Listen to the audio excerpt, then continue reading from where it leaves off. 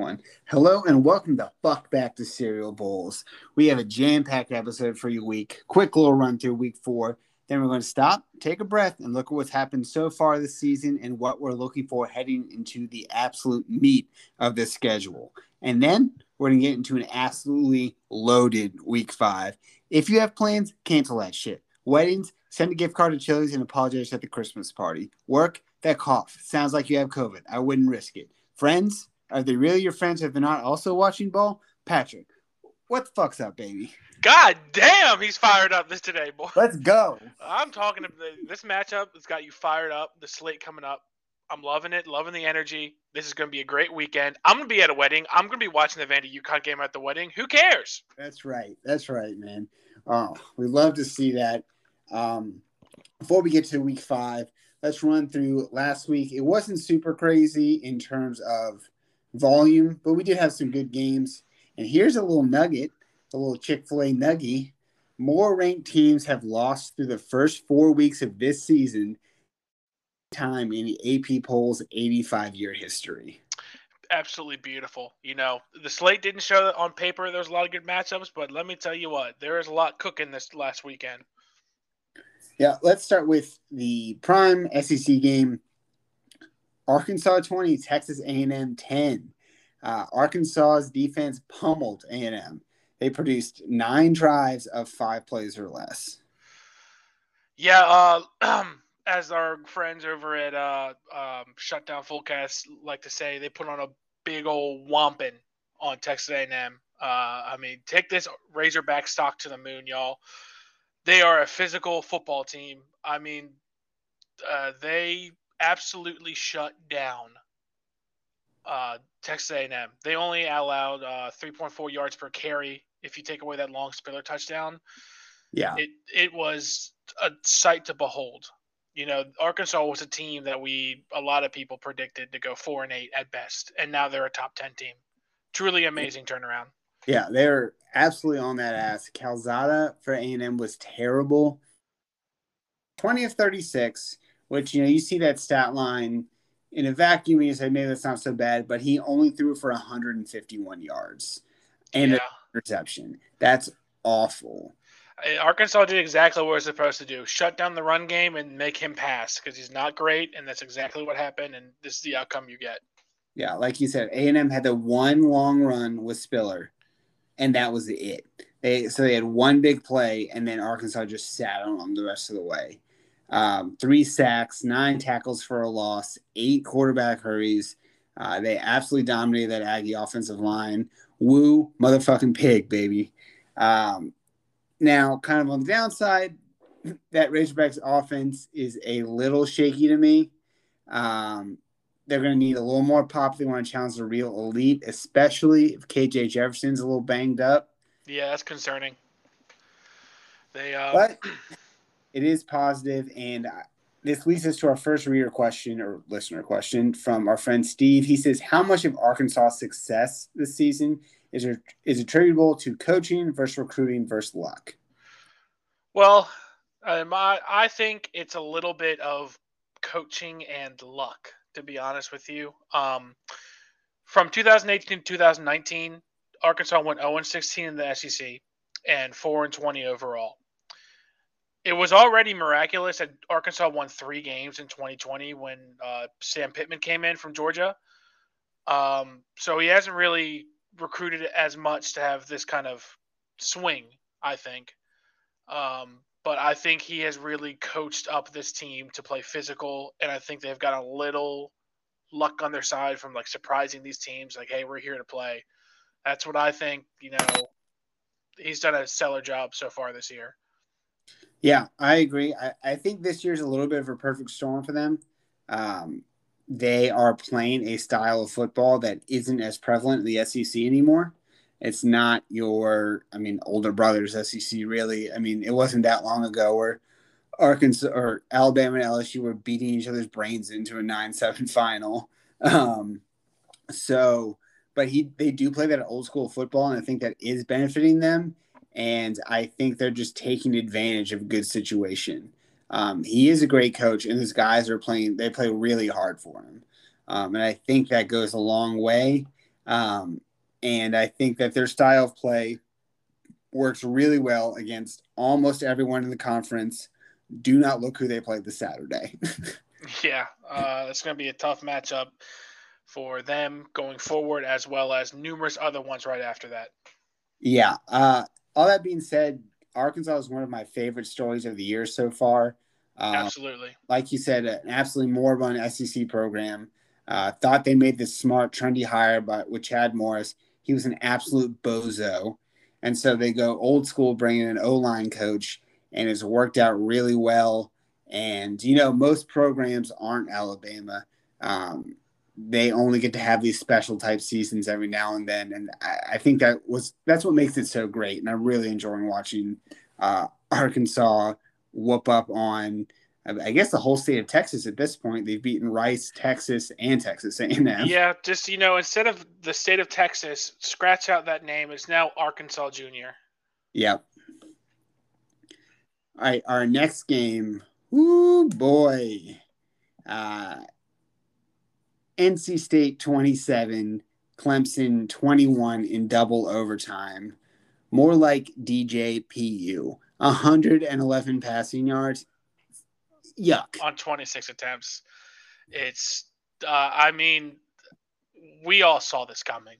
It was, everyone was saying, hey, if Clemson, wants to get out of this rut, their offense needs to show up or they're going to lose. And that's what happened. They had a 28% success rate for Clemson, and NC State had a 50%, almost 50%. Yeah, you're going to lose that game with that kind of efficiency you have going on offense. It's completely non-existent. Clemson had 10 first downs. NC State had 31. Yeah. They were averaging 3rd and 8. Yeah. You can't win like that. You cannot do it. And that's taking away the 3rd and 22 outlier. They were 2 of 11 on 3rd down.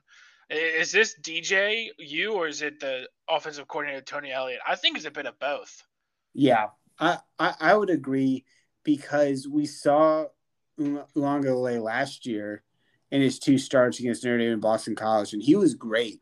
And Dave Doran's a great coach, but he didn't completely figure him out based off 5 game films.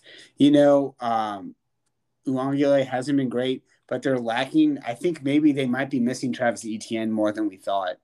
There's dynamic players on the outside, and sort of the open secret about Clemson, honestly, maybe one of the most perplexing things about their rise has been that they don't have those absolute dogs on the offensive line, like Oklahoma normally does, like Alabama, Georgia, even non-playoff caliber teams every year, like Wisconsin and Notre Dame.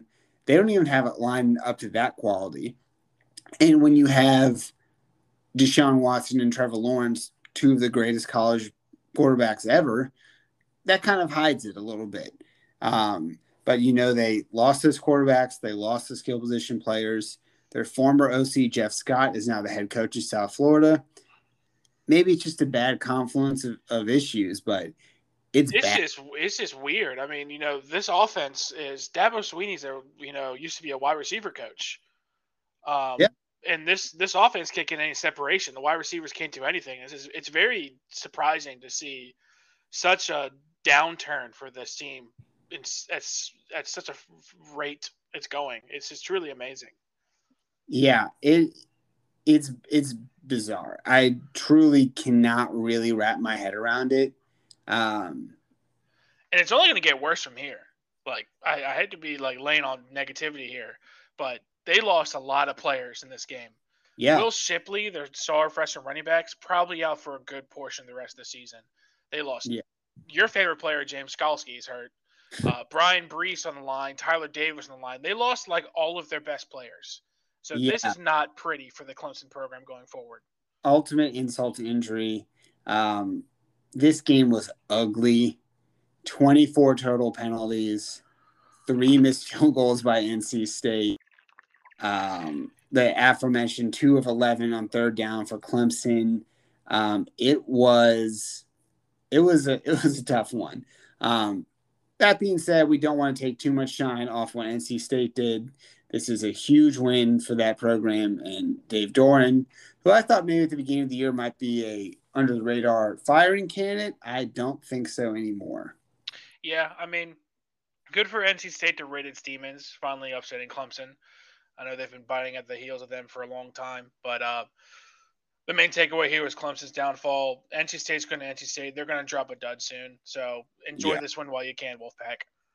Yeah. So we have a few questions about this game for our readers.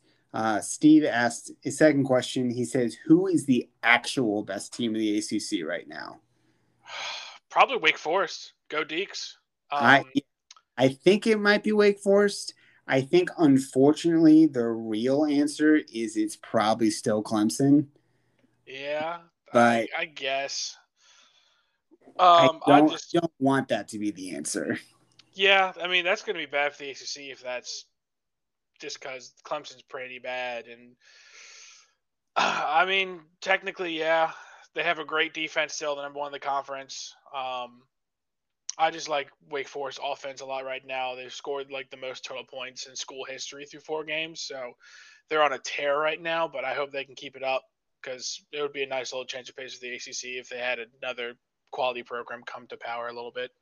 Yeah, I would love for it to be Wake Forest. They're a lot of fun this year. So that's what I'm rooting for. And I guess we'll really find out a lot about Clemson this weekend, hosting Boston College. If they should, if they don't, I mean, if they don't win that game, we got big issues. But I think if they struggle in that game, I think this is not a very good team. Who are your picks for the ACC title game? Well, I did say that Wake Forest is probably the best team in the ACC right now, but in the long run, and if Clemson gets his act together, I think that it's probably going to be Clemson versus Tech, maybe Miami if they get their act right. But it's just the ACC is such a clusterfuck right now. It's hard to figure out what's what. Yeah. It's just a garbage fire. I'm gonna go with Clemson, Virginia Tech. That's probably your safest bet. Yeah, I am going to go Clemson versus, I'm going to say the winner of Georgia Tech Pitt this weekend. Wow. Yeah, why not? Hell yeah, Georgia Tech. So looking at Clemson's schedule here, they've got 1, 2, 3, 8 games left. Steve asks us, are there any losses that could potentially get Dabo fired? Unless he loses every game the rest of the season, I don't even think he'd get fired. Yeah, I think this season for Clemson is starting to sort of remind me of Notre Dame's 4-8 year a few years back, where everything that could go wrong did go wrong. Yeah. And I think Clemson is smart enough. I mean, Dabo, this isn't an Ohio State situation where they've always been good. They've always been rolling. Dabo took them to that next level. So I think it would have to be, yeah, like you said, they'd have to go like 1-7 to close the year out. One of the losses would be to UConn. And I think there'd have to be some off the field stuff too. Yeah, I think Dabo's earned himself off year or two just for how Yeah. much success he's brought to the program. But, this is Clemson. They could easily turn around or, in the short term or next year, fresh slate. Yeah. So Dabo's safe for now. Yeah. Another power that is escaped by the skin of their teeth. Oklahoma 16, West Virginia 13. Oklahoma got lucky here. I think that's the only thing you can really say. West Virginia was very sloppy. Bad snaps, costly penalties. And then there was a play in the fourth quarter where a Mountaineer wide receiver was wide open in the back of the end zone, and the quarterback just sailed it. Yeah. Settled for a field goal, which, only losing by 3. They scored that touchdown, they probably would have won the game. Yeah, I mean, Oklahoma's running on luck right now. The 3 of their 4 wins have been completely ugly offensive displays. Oklahoma was never leading until they kicked the game-winning field goal. Yeah. They were either tied or down the whole game. This offense is not good. The Oklahoma student section was booing and chanting for the backup in the second quarter and numerous other times throughout the game. That's how great Rattler's been. Yeah. He's not really showing this Heisman quarterback play that a lot of people expected. I mean, he is a quarterback that provides upside that negates his downside to help an offense, but he's not great at decision making, and it's hard too for a quarterback like that with an O line that's not great. Yeah. They're really missing Creed Humphrey right now, who's the center for the Kansas City Chiefs. They just can't run the ball or anything. No, Eric Gray, the Tennessee transfer, 12 carries for 38 yards. He had a long of 8. Yeah, 40% of their runs went for 0 yards or negative yards.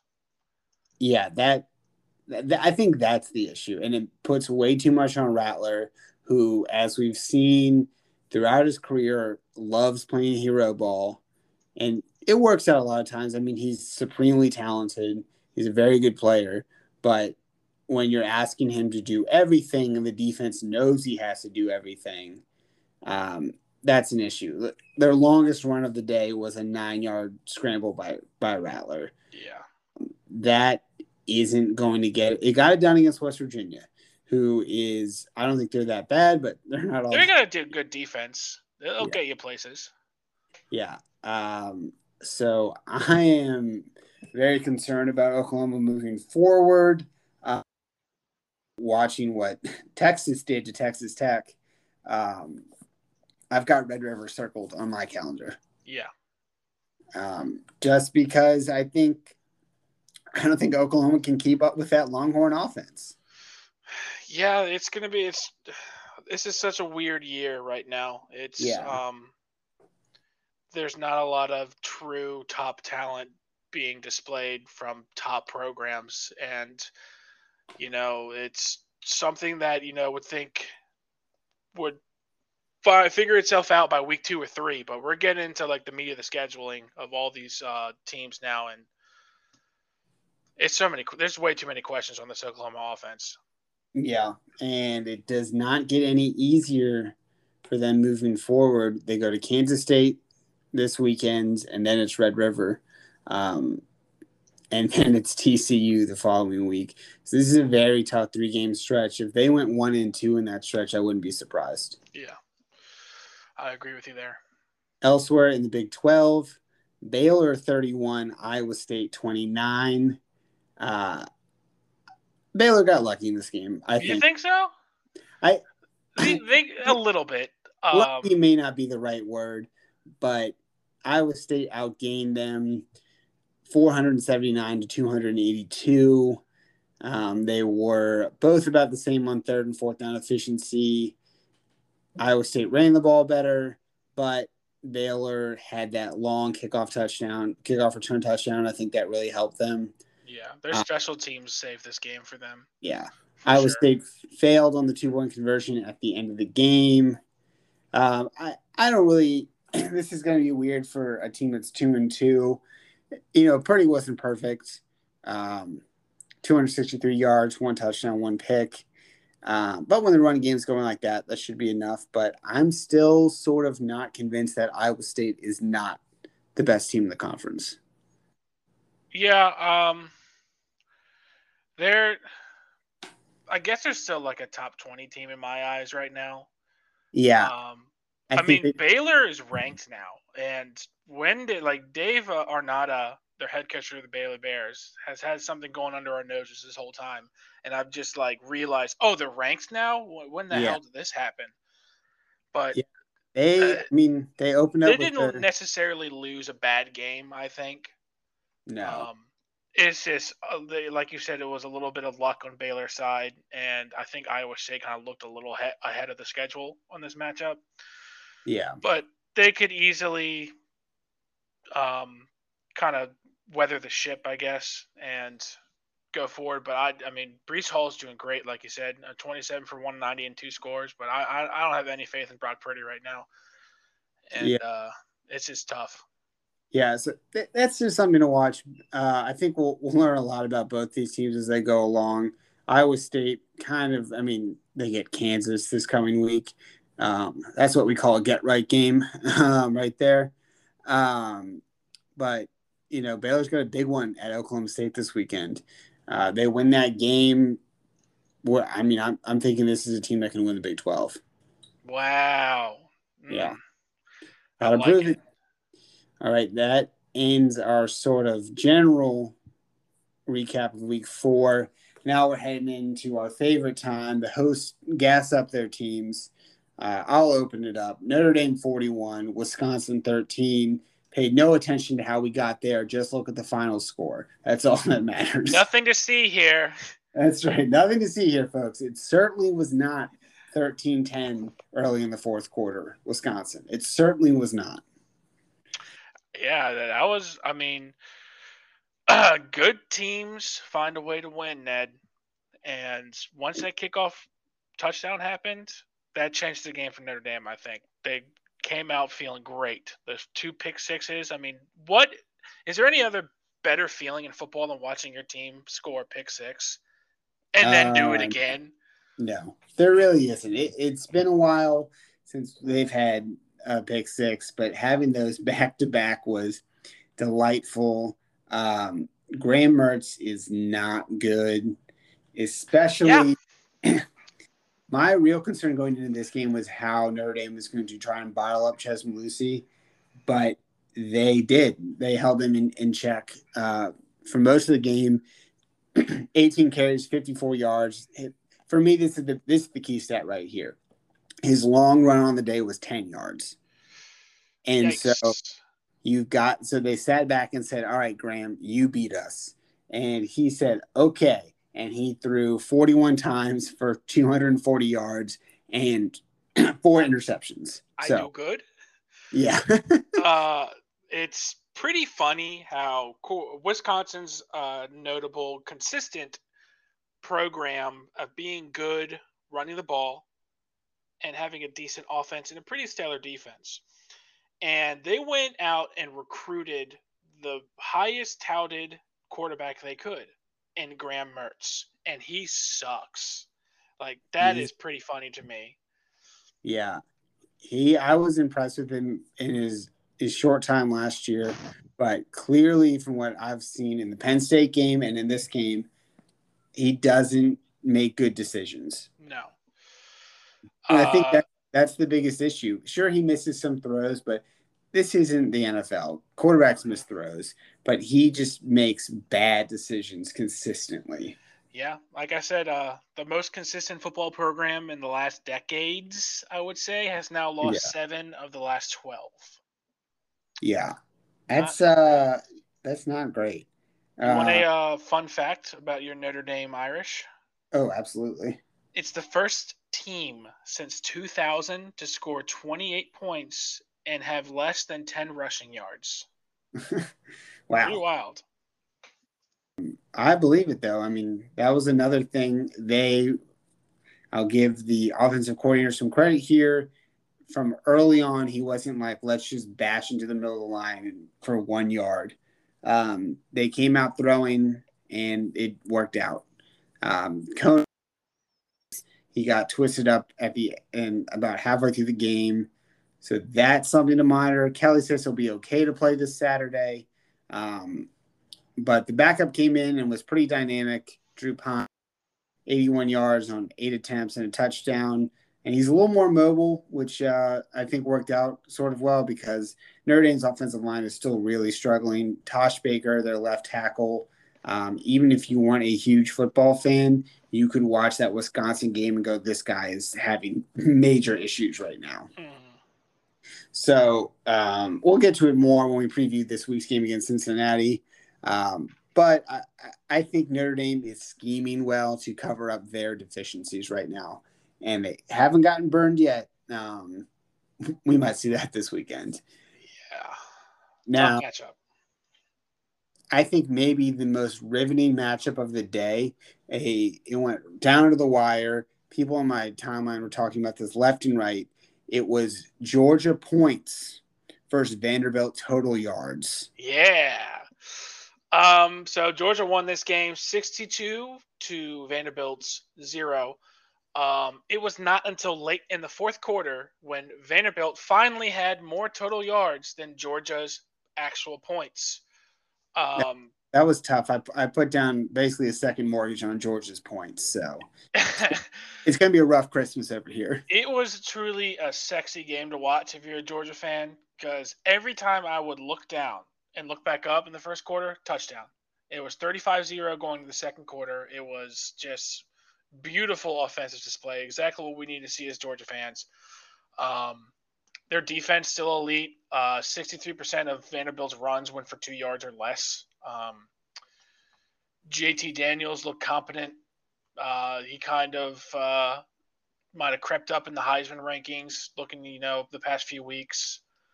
I know, Georgia's offense has been in question for a little bit there, but in the past 3 games, they've scored a total of 158 points. So I think that they know how to be competent and efficient going forward. JT Daniels, a casual 9 of 10, 129, 2 TDs. Let me just grab some Gatorade and chill. Yeah. I don't think anyone got hurt for Georgia in this game, and I think that's what's most important. Exactly. Yeah, they're going to get some offensive weapons back coming this week that haven't played this season yet, which is exciting. I know it's kind of ass backwards right now because Georgia's been known to be a very potent rushing attack, and a lot of people have been looking forward to Zamir White, James Cook, Kendall Milton to really pop, but they actually have been kind of struggling a little bit. But I think this game was a get right game for them on the ground, as there was 5 rushing touchdowns, and they handed the ball to almost everyone to get some experience and reps in for this grueling October month they have coming up. Yeah, that's going to be a little tough for the Dogs. So that ends those are the big games of week 4. Just quickly, Oklahoma State 31, Kansas State 20. That I kind of expect a little bit more of the Wildcats, but we'll get to the Oklahoma State game later. Michigan State 23, Nebraska 20 in overtime. Patrick, are you starting to feel bad for Scott Frost? I sort of am. Scott Frost is 5-15 in close games. He is the king of losing close games, and I feel bad for him, man. I'm starting to. Yeah. It was all fun and games, laughing at him losing to Illinois and dropping other shitty matchups in previous years. But, man, his team is not helping him out. I don't know if you saw the post game, but he was furious with his punter. Yeah. Wrong direction for the cover. Yep. He kicked it to the left when the cover was to the right, resulted in a touchdown. Yeah. And he had a 7-yard punt. And on top of that, Adrian Martinez threw a pick in overtime, led to the game-winning field goal. Yeah, it's tough over there. Florida 38, Tennessee 14. Tennessee made this interesting for a hot second. My ears sort of perked up. And then Florida sort of just shifted into the next gear, hit him with that double pass touchdown, and I said, okay, never mind. Yeah, it's truly impressive what Dan Mullen has been able to, shapeshift this offense after losing so much. Emory Jones looks great. They've clearly tailored this offense to his strength and playing around his weaknesses. It's very awesome to see how they are somewhat not as good as last year, but they're good and they look more comfortable. I don't think Richardson's going to be knocking on the starting quarterback door for the rest of the season. It's very exciting for Florida that they're not. A lot of people are down on them after losing so much talent, but they seem to be holding their, pulling their weight. Yeah, Jones has really impressed me, even going from week 1 to where we are now with him. Yeah. Iowa 24, Colorado State 14. Colorado State this game fairly late. Iowa sort of had to pull off a miracle comeback here. That is a troubling sign for me. Colorado State got blown out by an FCS team to open the year. Yeah, I'm pretty sure by the end of the year that Iowa's defense is going to score more points than Iowa's offense. Yeah. Yeah. LSU 28, Mississippi State 25, avenging the loss last year for Coach O and the rest of the Tigers. Don't really have too much to say about this game. They really let Mississippi State creep back in there at the end. It's a good win for the Tigers. We'll learn a lot more about them this weekend. Michigan 20, Rutgers 13. This one seems a little closer to me than it actually was. Michigan sort of jumped out on them and then just kind of decided not to play anymore. Yeah, they had a beautiful, absolutely gorgeous 17 play, 74 yard, almost 8-minute drive, and 15 of the plays were rushing plays. Yeah. It was that is old school run the damn ball offense that we love to see. Yeah. Rutgers, feisty. They're feisty. Yeah, they came to play. They had an opportunity to tie it. They didn't. It's Rutgers is for the past few years has always been like a team of like how it's Rutgers, but they always come in, they're ready to play. Yeah. Weirdly enough, Shiano seems to be the perfect guy for that to have that specific job. Right. Okay, so we're going to take a little stock of the season so far. We are a third of the way through the year, more or less. Conference play is about to really get going, and we just kind of want to check in on where we are as sort of a sport right now. Obviously, the big story is the superpowers of college football are struggling, or at the very least vulnerable. Alabama does not look like the typical death machine we're used to. And then, Clemson has 2 losses. Georgia, the offense is a little questionable. Oklahoma can't move the ball. Ohio State can't stop anybody. So I think this has really set us up for a really exciting year. It's already been very exciting. We're in live. Honestly, think we're in uncharted territory right now. This is the first time in a very long stretch where, like you said, we don't have a definite top 4 teams, and every week, like no matter the slate, whenever we think of it, we're like, oh, all these games kind of suck. There's always something crazy going on. I mean, 6 ranked teams lost Saturday, and Yeah. we looked at the slate in last week's preview, like, meh, it's whatever. But Yeah. like you said earlier in the episode, I think this is the most since 1936 that a total of 25 ranked teams have lost in 4 weeks. So it's very exciting. Yeah. And I think that's just only going to continue. We're guaranteed of it 2 more ranked teams losing this week because of Notre Dame, Cincinnati, and Arkansas, Georgia. Oh, 3 because of Ole Miss, Alabama.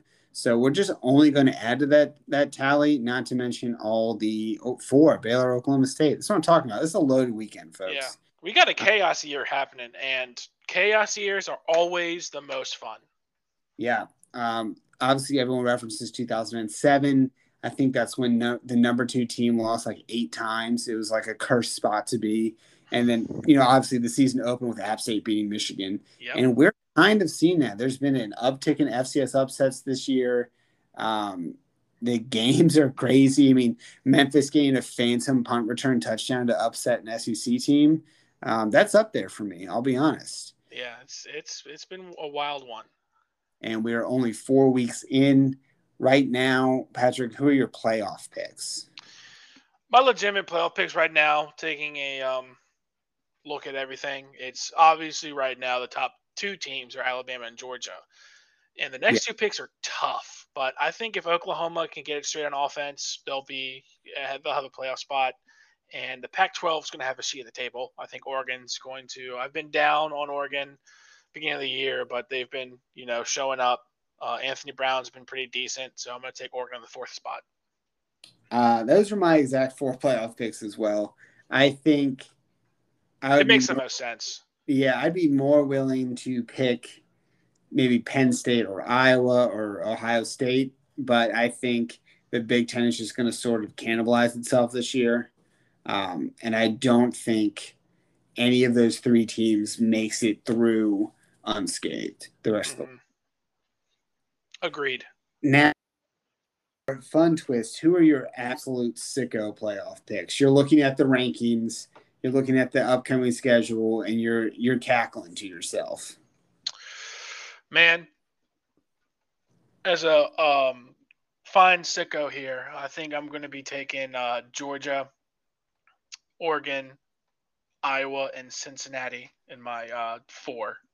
That is delightful. That is old school football right there. None of this. Nobody's going to want to watch that playoff. Yeah. Oh, That it's man. just going to be the two of us and then Midwesterners in their 50s. Just Yes. absolutely. What about yours? For me, it's actually sort of similar. They're all sort of themed. It's Florida, that they're a very chaotic team. Ole Miss, the most chaotic team in the country, probably, and then Maryland, another equally chaotic team. I've got all three of those, and then Defense, schmefense. yeah, and then I do still have Oregon in there. If I want to get crazy, I could pick UCLA or Arizona State.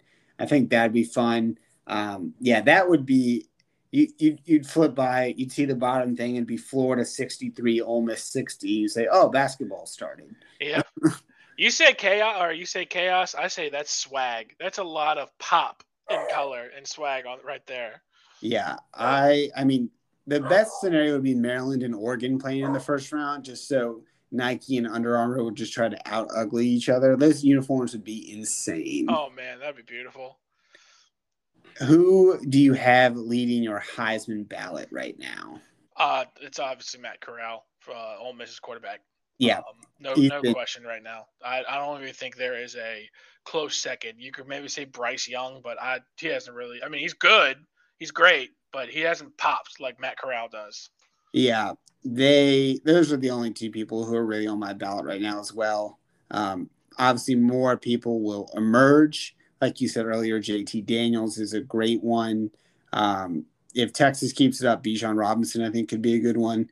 But right now, like you said, Corral is just 997 yards, 9 touchdowns, no picks, a quarterback rating of 186.9. Not bad. Not bad at all. Yeah, over 10 yards in attempts. That's what you want to see. And the key to really win the Heisman is what are your opportunities to be seen? And Ole Miss has a big one this weekend. Right after that, we have Arkansas. And then, it's the SEC. So they're going to be in the focus of the sport. So I think Corral is a good one. And that would be very exciting as well. And now, we made some preseason predictions on here. Some of us, speaking right now, thought maybe UNC or Miami could challenge Clemson. Whoops. So, do you have a game that it looked like it was going to be an amazing game to start the year, at the beginning of the year, and now it looks awful? For me, like I said, UNC Miami, this was supposed to be a battle for the supremacy in the Coastal. Who's going to upset Clemson? Who's a hot new team? Even if they don't beat Clemson, we're probably looking at a New Year's Six bowl. Now it's looking like a battle for bowl eligibility, period. Yeah, I think for me, I thought Washington was going to be something good this year, and they lost week 1 to FCS Montana. Yeah, that one was. Yeah, that's not a good look either. Washington's not doing great. They sure are not. And then a game that I thought was kind of going to suck at the beginning of the year, but now looks like it could be amazing. For me, we just talked about Ole Miss and Arkansas. That game is not this Saturday, but next Saturday. There's an outside. I mean, it would take 2 upsets, but that could be a top 5 game. Yeah, that I agree with you there. I'm trying to think of a matchup in the future that I thought was going to suck. Man, Arkansas Ole Miss is the good one. I think Maryland Ohio State might be a decent one coming up, because Ohio State's kind of shown that they're not doing well offensively and their defense is atrocious, and Maryland pretty damn good now. I mean, great offense. Their defense is all right. I think that would be 3 weeks ago, I would have had Ohio State all the way. Now, Maryland might sneak a win there. And I think even if Ohio State does win that game, I think that's going to be a game where the final score is in the 40s or 50s. So I think that game's going to be a lot of fireworks. Mm-hmm. Agreed. Now, we talk about being sickos a lot on this pod. Um, what has been your sicko move of the year so far? I've been watching some FCS games. Not gonna lie to you. Um, Disgusting. I love it. yeah, like I've been trying to get a hold of video of watching Presbyterian play. You know that famous coach that never punts and only kicks onside kicks. Yeah. Um, it's truly electric to watch when it works. I think like the first 2 weeks they scored about 178 points total, but it also backfires. And the past 2 weeks they have allowed 163 points, and they're now 2-2, obviously. But Yeah.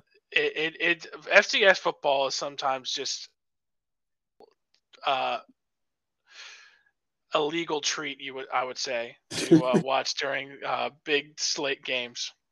Yeah. I watched a ton of VMI football last year in the spring season because, I'm from Lexington and I was like, I'll just peep in here just to check in. And then by the end of it, I was like sweating out VMI games. I'm looking at the SoCon website. I'm pulling up the FCS top 25, getting mad at these voters from towns I've never heard of. I'm like, how could you possibly say Northern Iowa is better than VMI? They beat Wofford, you know? Oh yeah, it's truly great. Yeah. So I've also been keeping up with the FCS a little bit too, but honestly, for me, I've been pretty clean and sicko sober. Um, I did watch a little too much Stanford, Kansas State to open the year, but I have kind of just been eating a lot of the big games. Um, I guess a sicko move is watching Peacock to watch Toledo almost beat Notre Dame, but since I'm a Notre Dame fan, that's sort of cheating. Last weekend, I caught a little bit of the Duke Kansas game because that was a high scoring affair. Yeah. That was I mean, it was disgusting in all of its glory, but they were scoring touchdowns. It was a little bit. I felt kind of gross watching it. Yeah, almost like if someone came in, you'd change the channel really quick. Nothing. Yeah. Okay. We'll do the check-in again as we get probably another 4 or 5 weeks from now as we really gear up for the stretch run and the playoff rankings are out and we can get mad when they rank Cincinnati 22nd despite being 10-0. And that's when we'll really get to hollering. Now we're going to go to our normal segments. We'll start with everyone's favorite studs and duds. Patrick, who's your stud this week? My stud this week is Jeff Sims, quarterback for Georgia Tech. Absolutely. This dude not only beat that Tar Heel ass, he went 10 for 13, 112 yards, 1 touchdown, and also went 10 carries, 128 yards, and 3 touchdowns on the ground. And a little cherry on top of the ice cream sundae, he didn't even start this game. He came in the second quarter. Yeah, that was. We're just gonna because that segues perfectly into my dud. My dud is North Carolina. This team sucks, dude. What Yeah. they got embarrassed by Georgia Tech. That game was not close. Like you said, Jeff Sims dominated them. Hey, Virginia Tech, how's that UNC win feel now? I bet you feel Oh my nice and gross, don't you? I god. bet wallow in your filth. That should have been the setup for the year. We should have known. We opened the season with Tech, beating North Carolina 17-10, and everyone's like, "This is crazy," and it meant absolutely nothing, because that's how crazy the year's been. Um, just what are we doing here? 35 carries, 63 yards, 1.8 average against Georgia Tech. I thought Mac Brown was this wizard who had it all figured out, recruiting at a high level. I don't know what the hell happened here. He got sacked 9 times this game. Awful. Mm. I don't I knew they were losing some skill position guys in the NFL. I did not anticipate this. Right. Disc absolutely vile. I feel bad for ever having believed in them. Who do you got as your stud? My stud, this is a bit of a homer pick, but it's Marcus Freeman, the Notre Dame defensive coordinator. Yeah, it's a good pick. The first 2 weeks were a little rough. They were giving up big plays. They were missing tackles. he made the questionable decision to go to a 3-man front against Florida State late in that game. Let Florida State back in there, and Notre Dame sort of had to pull that out in overtime on the road. Not really a position you want to find yourself in, but the past 2 weeks, the defense seems to have settled into his aggressive attacking style, and it's really paid off. Their 9 interceptions lead the nation through 4 games. 3.5 sacks per game puts the Irish on pace to crush the Brian Kelly era sacks record by over 10. So I think Freeman's style is it's sinking in, the messaging, it's working, and I think especially if the offense is going to continue to struggle like it has, you need to have plays made by your defense, and it's good complementary football right now. So hats off to you, Marcus. Yeah. For my dud, I'm going with Minnesota. Dude. You were a 31-point favorite for Bowling Green, and you lose 14-10. This was the first time Bowling Green held a Power 5 program under 10 yards since they beat Missouri in 1995. PJ Fleck, man, Minnesota's dead. PJ Fleck is 0 for 17 when down at halftime. My man is maybe, I don't know, he might be on the hottest of hot seats right now. It's just he's got a problem. He's the star running back in Muhammad Ibrahim, but dude, what's happened to this program? Like you said, he did lose his running back, but this shouldn't matter. This is a worse loss than Montana being Washington. Like, this should not happen. This team was one of the absolute worst in FBS last year, led by a dead-end coach, and the defense is Brian Van Gorder, that moron from Notre Dame. It's inexcusable. It's not a good look, man. And he's been there a minute, and they're rowing the boat, and they hung with Ohio State for about 3 quarters to open the year, and the boat's springing a few leaks. Yeah, I think it's safe to say that Minnesota is done for the year. Yeah. Now, our frauds of the week, I'll open it up. Liberty, you absolute fucking bums. I'm supposed to give a fuck about this team? Ooh, Malik Willis, QB1 in April. Willis. He stinks. I'm sorry. You got to be able to handle the snake pit of the fucking Carrier Dome. Get out of my face. Ole Miss is going to score 100 on these idiots, and I cannot wait for that. Yeah, Liberty, it's just, you got Hugh Freeze is there. They got a potent offense. They're always, dark horse, upset team. No, thank you, man. I've seen enough. I'm tired of hearing about Liberty. I'm tired of hearing about that church down in Lynchburg. No, thank you. I want to say thank you to Syracuse for saving us from the media cycle of saying, oh, Hugh Freeze has got it going down in Lynchburg right now. No thanks, dudes. See ya. Yeah, on that note, my fraud of the week is the entire ACC. What the hell, guys? Terrible. One division was supposed to be bad, not both. Not both. Clemson was supposed to be the pillar of, hey, we're a competent conference. We're good. We got a top 4 team every year. Not anymore. You don't. Who's the next guy? We don't know. Everyone's pointing at each other like, you. Yeah. Clemson's supposed to be your front porch, and the building's been condemned. This conference, it is sort of fun, but it's in the way that the NFC East is fun. Yes, it's ugly. It's a bar fight. Someone's going to fall out into. The ACC championship game could be 2 8-4 teams. Like we're watching the goddamn MAC championship. Like, what are we doing here? The best team could be Boston College, who doesn't even have their starting quarterback.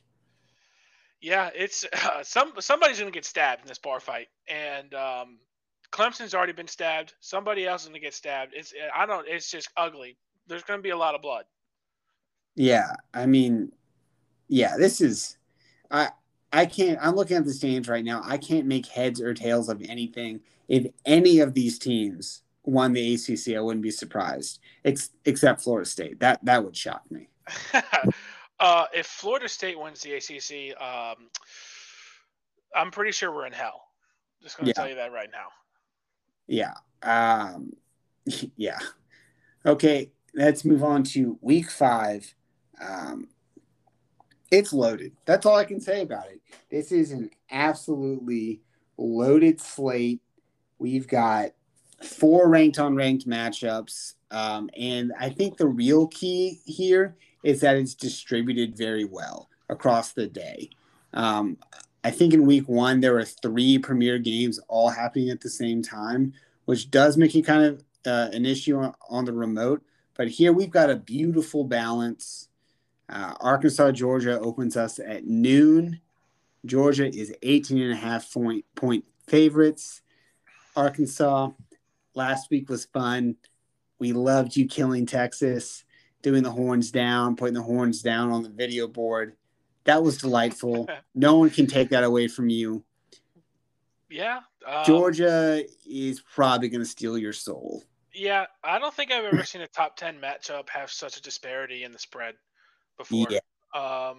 18.5, like you said, and Arkansas is now number 8. I think Arkansas is a fraud top 10 team, but it's well deserved. They've had a great performance so far this year. I think this is going to be a very short-lived top 10 run for Arkansas. They might be able to contain Georgia's offense here and there, but Georgia's defense is going to shut down Arkansas's defense, in my opinion. If KJ Jefferson's hurt and they lock him down, they have such a great defensive front that I don't think they're going to be running the ball well. It's going to be physical, but I think Georgia's going to come out on top. Yeah, like you said, I do think there are going to be points where Arkansas bottles up the Dogs, maybe turns them over a couple times. I think this is one of those games where you look at the halftime score and it's maybe, Georgia 13-7, Georgia 13-10, and then you look at the score halfway through the fourth quarter and it's 24-10 Georgia. I think it's one of those games where Arkansas just is not going to be able to stem the tide for 4 quarters. Yeah. And Georgia's superior athletes, I think, will win out on offense eventually. Especially, do we know what KJ Jefferson's deal is? Is he going to play? Does it matter if he plays? I'm not sure. Yeah, it's going to be a real first of many real tests for both these programs in terms of where they shape up going forward. I think I'm going to give Arkansas. I'm going to take them.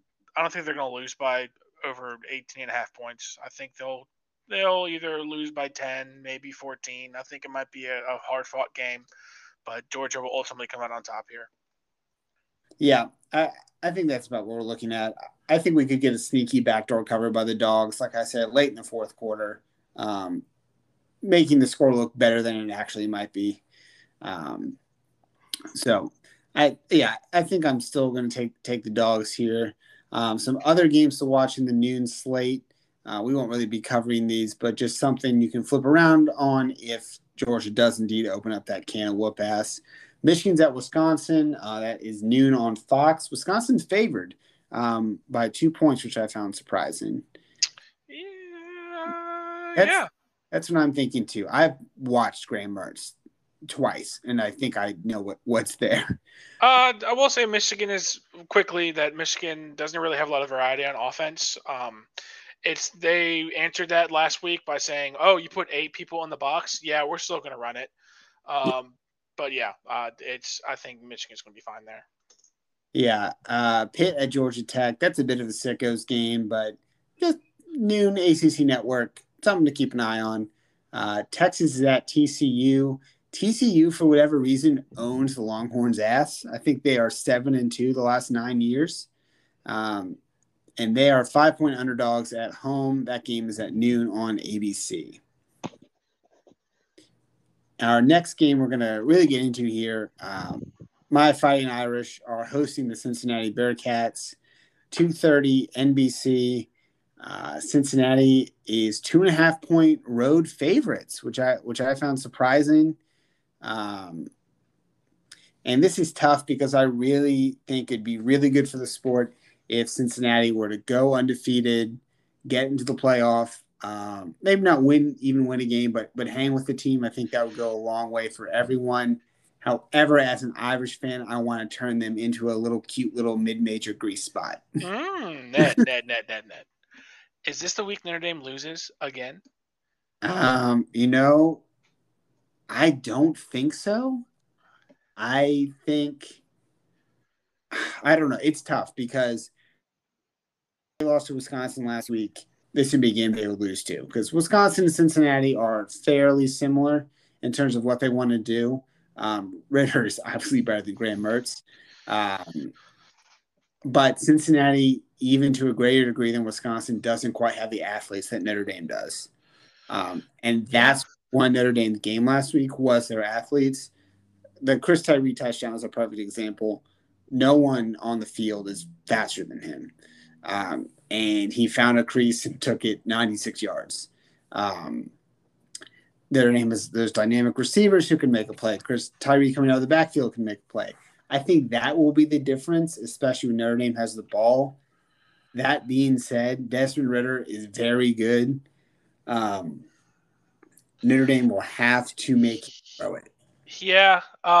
Desmond Riddler needs to show up for a full game, in my opinion. He does really well in second halves, but every week so far in the first half, he has kind of been struggling. I think Cincinnati's going to need a complete game from Desmond Riddler, as well as Cincinnati playing the run well, because they play the pass really well defensively, and Notre Dame's own line's pretty shaky. So, they could be able to bottle up, but like you said, they have great athletes, and it all depends if they can hang tight for 4 quarters. Yeah. Cincinnati's going to have to get home on Jack Cohn. He does not have the best pocket awareness and will kind of hold the ball too long and work himself into sacks. But Cincinnati has not been generating a lot of sacks this year. Only 4 on the season, and 2 of those games were against Murray State and Miami of Ohio. And no matter how bad Notre Dame's offensive line is, I'm going to guess it's a little bit better than Murray State's. Yeah. But and then Tommy Rees, the offensive coordinator, has shown a willingness to change his game plan a little bit. So even if Cincinnati starts to wreak havoc on the line, I think Notre Dame will be wise enough to avoid that, whether it's with quick throws, shotguns, moving the pocket, maybe putting in those backup quarterbacks who are a little more mobile. I do think this will be close.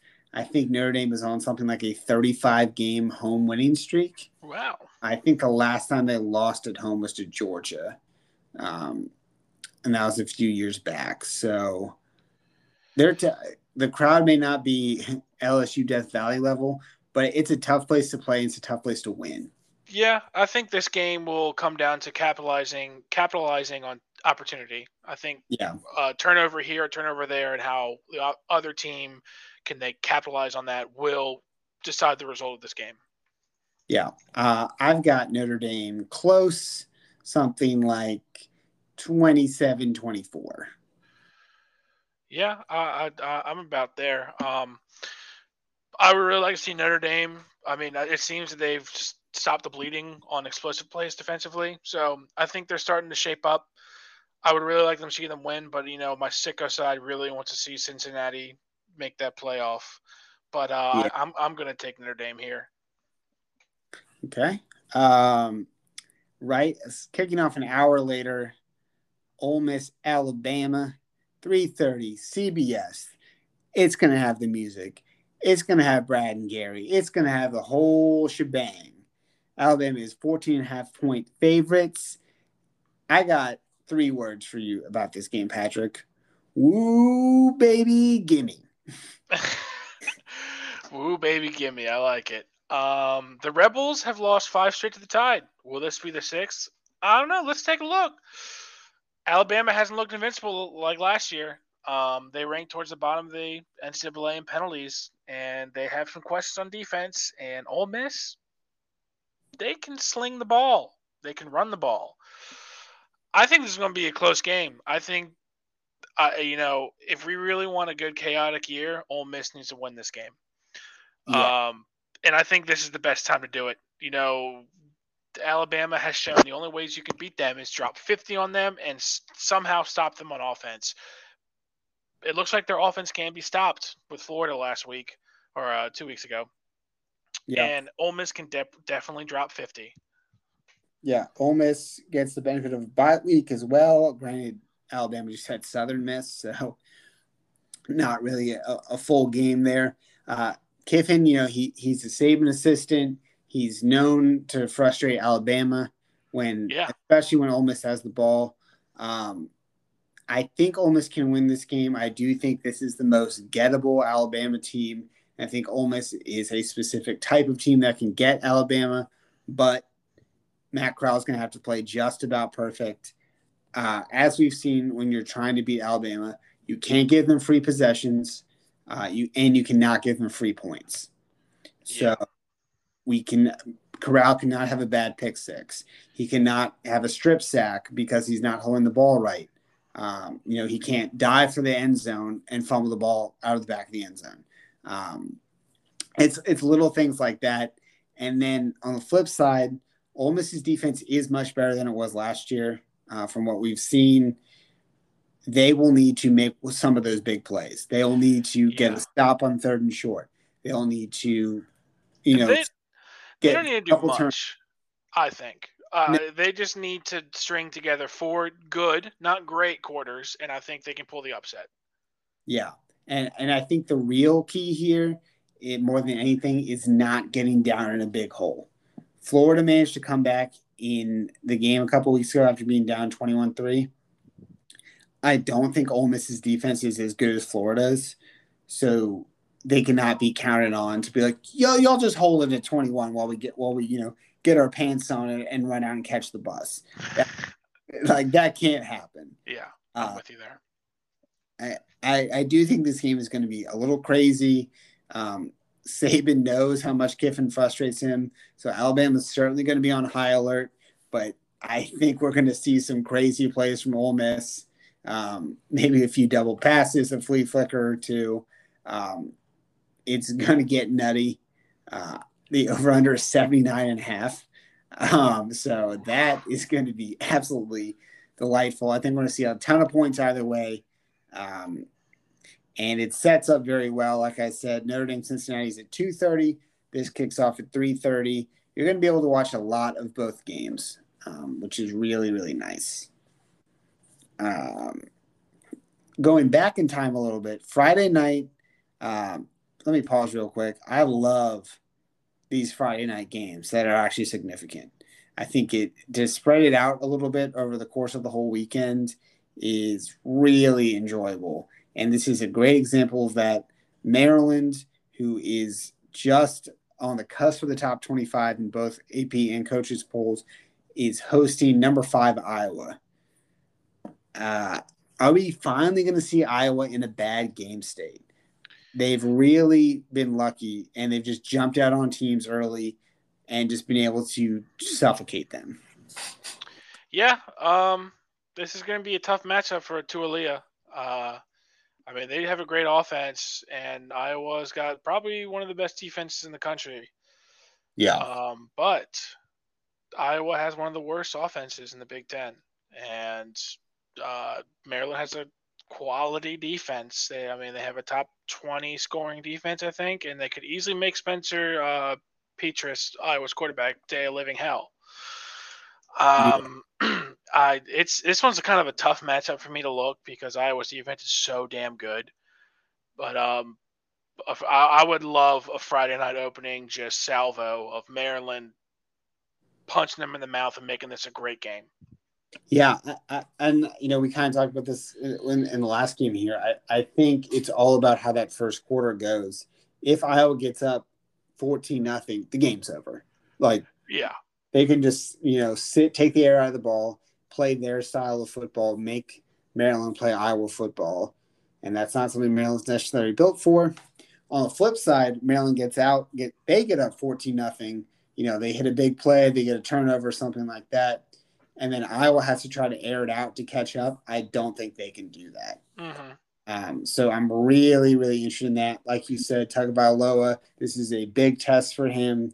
If he passes this, he can cement himself as one of the nation's best quarterbacks. Maybe dark horse Heisman run, some NFL draft buzz. Obviously he has the family connection with Tua. Maryland's wide receivers are extremely dynamic. I'm very interested to see how they match up with Iowa's defense, and if Maryland can hold Tyler Goodson in check, Iowa's running back, who is an absolute bruiser. Yeah. I actually have a nice little fun fact for you about Tualia. This also says a lot about Maryland. Tualia is right now the third all-time in throwing 300-yard games, and he's only played in, 8 games? That's pretty nuts. Maryland's quarterback luck is truly the stuff of legends. It wasn't even that long ago they had the 6-string quarterback who was a freshman linebacker who played quarterback in high school, but he didn't even play real quarterback. He played option quarterback. And somehow Stephon Diggs was still catching touchdowns. So I think that says a lot about Diggs. But there was a stretch where I think for 4 or 5 straight years, Maryland's starting quarterback tore their ACL. So it's kind of like they're getting karmic payback right now with Tagovailoa, someone this dynamic. Right. Jumping back ahead to 3:30. I'm doing the sicko laugh. It's Ohio State Rutgers at 3:30 on Big Ten Network. Ohio State is 15.5-point favorites, but Rutgers is feisty. Yeah, I don't have much on this game because Rutgers is feisty, but they won't keep up, and that feistiness kind of runs out as the season goes on. So the only question I have here is CJ Stroud's going to be back this week. I know he took last week off to rest because they're playing Akron. But I'm going to take Ohio State here just because Rutgers likes to be feisty, but Ohio State's going to easily take care of this game. Yeah. My only hope is it is in Piscataway, and Ohio State seems incapable of playing a normal game. So I'm looking forward to some chaos here. The opening game against Minnesota was wild. They needed that late strip sack score to really seal that one. The Oregon game was great. Ohio State scored a touchdown when Oregon was just looking at the wristbands. And then last week, Kevon Pope just quit the team in the middle of the game. Yeah. Fuck Ohio State, as he tweeted. Yeah, that was something. That was bizarre. We've slowly been ratcheting up the weirdness. There's this insane message board scandal happening right now where posters wanted to show how plugged in they were and were paying injured Ohio State players to give them practice intel. And also we're illegally changing fantasy football lineups to try to get the pot in the message board league. This is a program that is very strange right now, and I'm excited to see what playing Rutgers does to that equation. Yeah, that's right. Set a match to the gasoline. It'd be great. That would be something that completely implodes that program, and I am with you on seeing that happen. That would be a lot of fun. Yeah, and we want to talk about 2007, a chaos year, crazy, sicko, whatever word you want to use. Ohio State losing to Oregon isn't that wild in the grand scheme of things. Ohio State losing to Rutgers, that's a little bit different. That is full-blown, we're on the Fury Road insanity. Yeah. And that's truly what I'm hoping for. Speaking of insanity, Auburn is at LSU for a 9 o'clock Eastern kickoff time. That is dangerously late. Those Tiger fans are going to have been hydrating for 14 hours. That can't be safe. I wish I was down there for a 9 o'clock game. I don't. I'd be dead. I went to a night game a few years ago and I barely made it at a 7 o'clock. I can't imagine a 9 o'clock for sure. Yeah, this is a make or break game for Coach O. If he wants to hold on to his job for at least one more year, this is a must win, and I think he's going to win pretty handedly. The jury's still out in Auburn. I mean, they crushed inferior talent for 2 weeks. They were outclassed in a close game to Penn State, and then they were one pretty questionable bad call away from losing to Georgia State. Yeah, that was. Yeah, it's. That, Bo Nix got benched. Yep. Our friend Nick asked us what we thought about that. Do you think he asked if he's still a starter this weekend? I looked at the depth chart. It just came out right before we recorded, and he is listed as the starter. But I think the better question is does he get pulled again? He probably will. Yeah. It's not like there's that much great talent behind him. They got TJ Finley behind him, and he sucks. So it says a lot if your coach benches you for TJ Finley. Yeah, I'm concerned about Auburn. I think losing to Penn State might have been the peak of the season. They seem a little lost out there. Yeah. Georgia's, I mean, getting bailed out against Georgia State, that's an issue. But LSU is a team that they jumped all over Mississippi State and then almost blew it. I wonder if we're going to see something similar in this game. We'll see. It's they seem to have found an identity as a potent passing attack behind quarterback Max Johnson, and they aren't turning the ball over like they did in 2020. So I think they've kind of righted the ship a little bit. Yes, they almost let Mississippi State come back, but I think that's more of a testament to Mississippi State not going down without a fight and kind of Coach O just parking the bus thinking, yeah, we got this game in hand. But I don't think – I think LSU is going to win this game, and I don't think there's going to be a question about it. Okay. Elsewhere in the SEC, Florida, Kentucky. I am just interested to watch Emory Jones and the rest of the Gator offense against a defensive Kentucky's caliber. Yeah. Dan Mullen's faith in Emory Jones has paid off, like we said.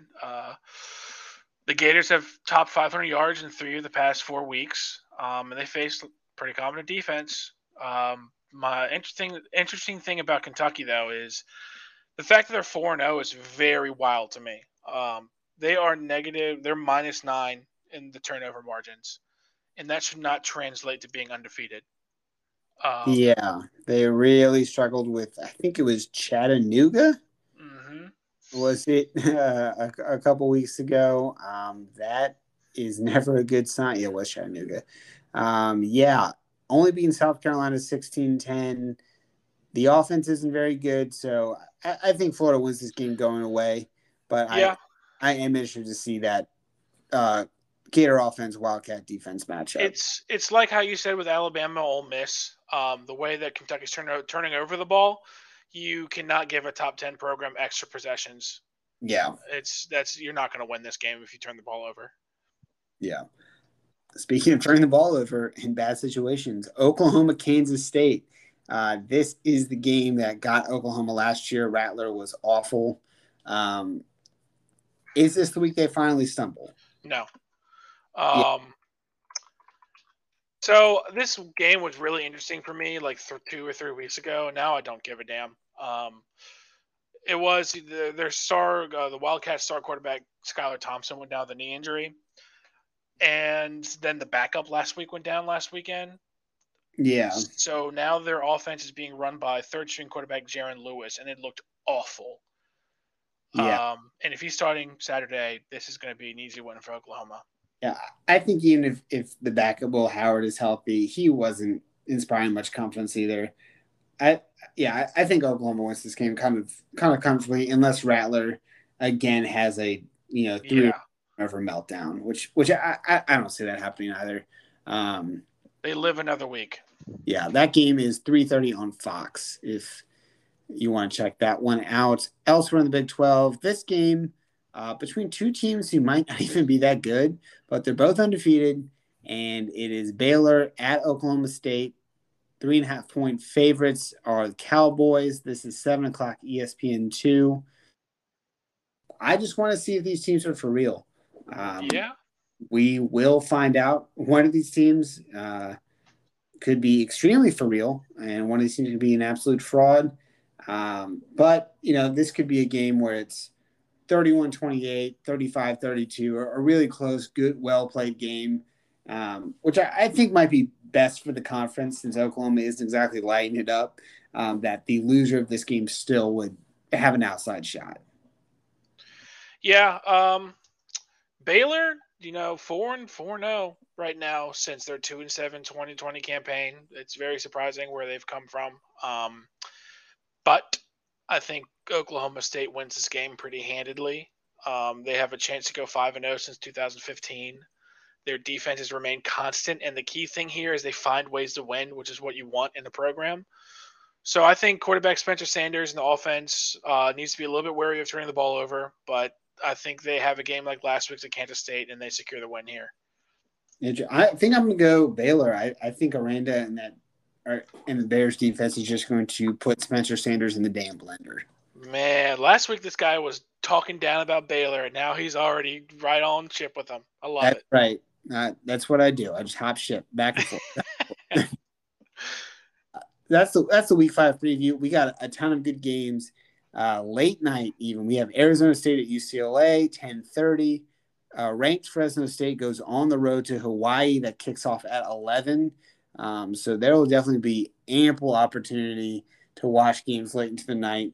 And then the crown jewel, the absolute most disgusting, vile, just unholy game. UConn at Vandy, 7:30, ESPNU. Yep, and I'm going to be trying and watching this game while I'm cutting a rug on the dance floor at this wedding this weekend. That is a game you do not want to miss. You don't want to miss it. Throw it on the second screen. It's going to be beautiful. It's going to be so ugly. I'm excited. Truly might be the most wretched game of the year. Yeah. Oh man. So, yeah, it's man, UConn, I think all their coaches are technically fired right now. Yeah, none of them have contracts. Yeah, they've been told to first off, one guy tried to retire, but he just got fired, their head coach. And the rest of the coaching staff was recently told you don't have a job after the final game of the season. So we'll see how this goes. It's wonderful. Yeah. Okay, let's wrap this supersized episode up with a few listener questions from Scotty B. He says, which three head coaches are on the hottest hot seats? For me, I got to start with Justin Fuente. That North Carolina win looks worse by the week, and you got to put Richmond away better than that, bud. Yep, and you're flirting with disaster right now, Justin, and that loss is coming, and when it hits, you might as well start packing your bags, buddy. Yeah. Who's number one on your list? Manny Diaz. Yep. This, boy, things gone south. This guy should have taken the Rutgers job when he had the chance. This program's going nowhere. I mean, that's really bad for the talent they get year after year. Yeah, there's been no sign of improvement. There's no sign of life on offense. This guy might not make it to the end of the year. Yeah. Next up for me is Nick Rolovich. Get that bomb out of there, dude. He, in addition to being like, my personal freedoms about the vaccine, and just acting like a petulant little child and just making it all about him and his decision to needle, they're bad. Yeah. The team's not good enough for him to pull this act. Mike Leach should get away with this when he was there talking about, swinging your sword and being a little weirdo because they were winning. Washington State has been downright bad this year. They lost to Utah State to open the year. They got their doors blown off by USC, who just got killed by Oregon State. They lost to a bad Utah team. where are we going with this? They're recruiting terribly. I don't know what's going on here. It's just the fan base is calling for his job nonstop. Even the faculty is calling for his job, and the school's just like, yeah, whatever.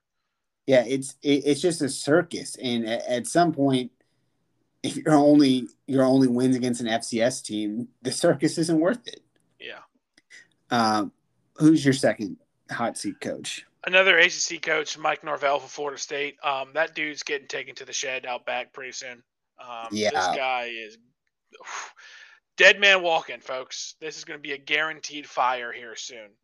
yeah, they are 0-4 in the ACC, and their best boy, their best loss, I guess, was the overtime loss to Notre Dame. But they got worked by Louisville at home, blown out by Wake Forest. The loss to Jacksonville State, it's not great. Yeah, and I mean, it's either you fire him and pay money, even though they're still paying Willie Taggart, or just if you keep him here, it's going to be continued disarray and awful football for a year, more maybe more. It's just it's not looking good at Florida State, and I think they just need to start over again. It's tough. Yeah. Who's your final coach? Matt Campbell, Iowa State. Ooh. I think he's 2-2 starting the year when they were a dark horse playoff team start of the year. They haven't looked good. Yeah, they've been on the cusp for a while of greatness, and they've had the talent and they've had the time to do it, and it's just Matt Campbell cannot deliver. Yeah, it is. They just have looked so flat. Yeah, I think is the thing. Like if they had lost that Iowa game in a fashion similar to the Baylor game, I think I'd be more willing to give them a pass. But they really struggled with Northern Iowa to open the year. Got killed by Iowa. Yeah, it's weird. I don't think he's gonna get fired this during the season. Yeah. I think the program and the school has enough respect for the coach to let him finish out the year, but I think his seat is very hot right now. Yeah. My final coach is Coach O at LSU. Even though they made up for last season by beating Mississippi State, there's a lot of concerns in Baton Rouge.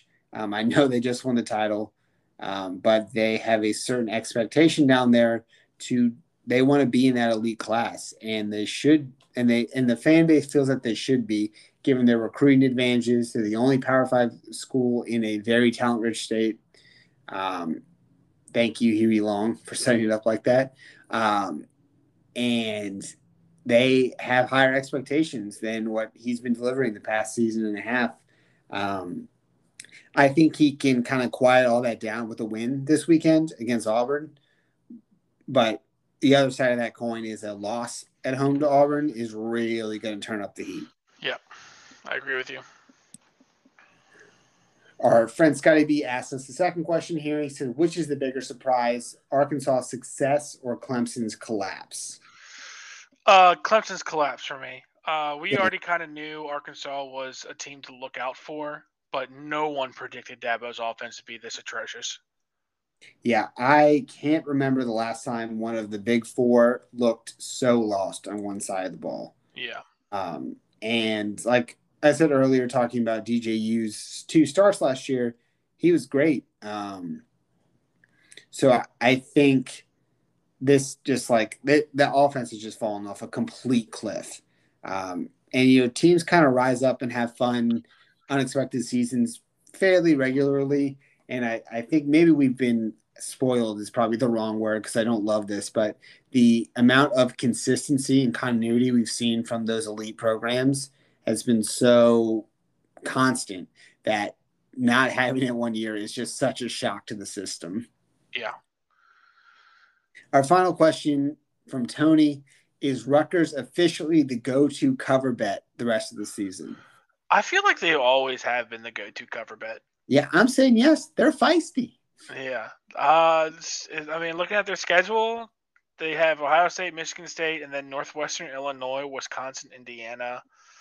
Penn State, Maryland. So I would say yes. I would take them to cover many times. Nice. And that's how we're ending it this week, folks, on Rutgers football.